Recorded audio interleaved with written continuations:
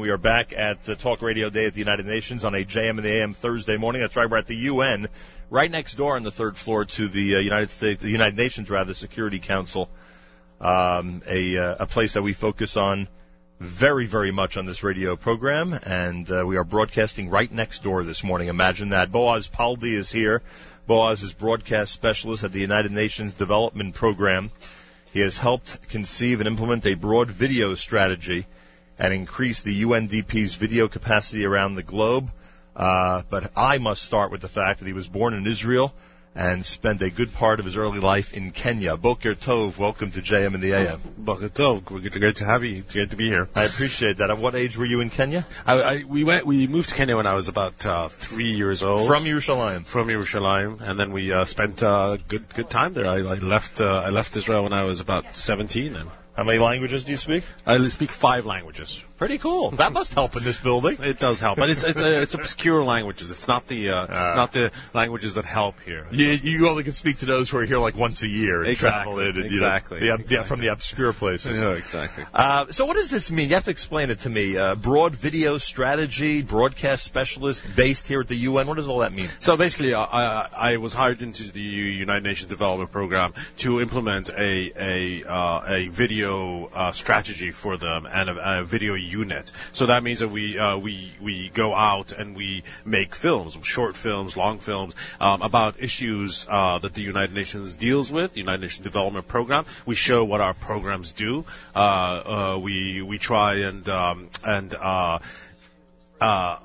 advocate for various issues through social media and media, and then that's basically what we do. But that's not my job right now. I work on campaigns and communication partnerships. My job has changed a little bit. And campaigns such as, what would be a good example?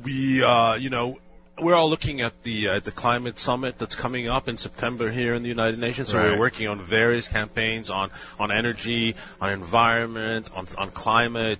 We have a very good campaign to engage with youth over climate and energy, using a soccer ball that when you play with it creates electricity. And of course, this is not an energy solution for the world, but it's a way to show the world that energy can be taken from anywhere. It can be taken from the sun, from the wind, and so there are sustainable solutions to the energy issue, and so can then help with the climate change issue. What will that conference be like here? Is that going to be historic? Is it going to be a game changer? What's going to happen in September? I think so. I think it's going to be historic. I think it is going to be a game changer. I think it's 1 year before the Paris COP, which is where countries are going to actually have to sign up to a long-term agreement on energy and on climate change. So we're all waiting for the Paris conference. But I think what we want to do here at the UN is galvanize. It's galvanize the world opinion behind climate change, behind the need to mitigate, behind the need to really embrace the climate situation, and also show that there is solutions. It's not all doom and gloom. There is things that we can do easily to create a better world, for lack of better words. With my precious audience listening, I have to ask this question: does Israel have a role in all this? Israel, I think, is quite good on emissions. I don't think that they're not. What's great about Israel is that they're so innovative.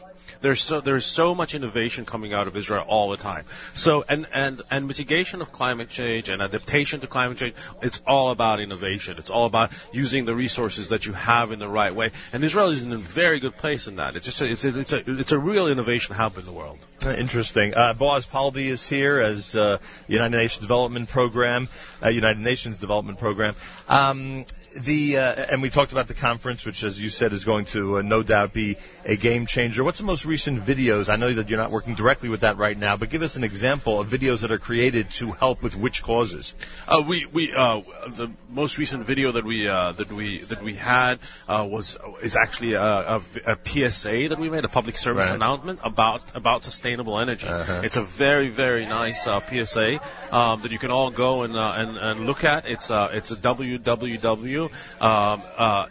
Action 4, the number 4, for Action 4 Energy.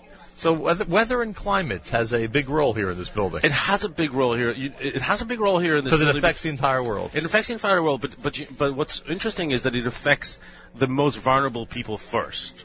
So people in Ethiopia, people in Mozambique, people in Haiti, those are the people, the poorest people in the world, get affected first by these changes that are happening.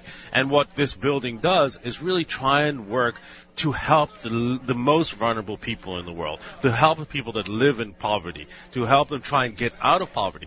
And what we are afraid of is that the gains that we've had over the last 15 years of getting people out of poverty will be reversed because of various new challenges, including the climate change situation. So what we want to do is make sure that people can still progress out of poverty constantly, that we can still move forward away from this abject poverty that so many people in the world live. How long have you been with the UN? I've been with the UN now for 9 years. And in what capacity before this one? I was a journalist before this for many, many years. That must be interesting. It was very interesting. I covered a lot of very, very interesting stories around the world. A lot of conflict, a lot of natural disasters, a lot of human interest stories. It was a good time. Boaz Paldi, a pleasure meeting you. Toda rabah. Toda rabah lechem. Toda rabah. Thank you so much. More coming up. We're at UN Day here at Talk Radio Day at the United Nations.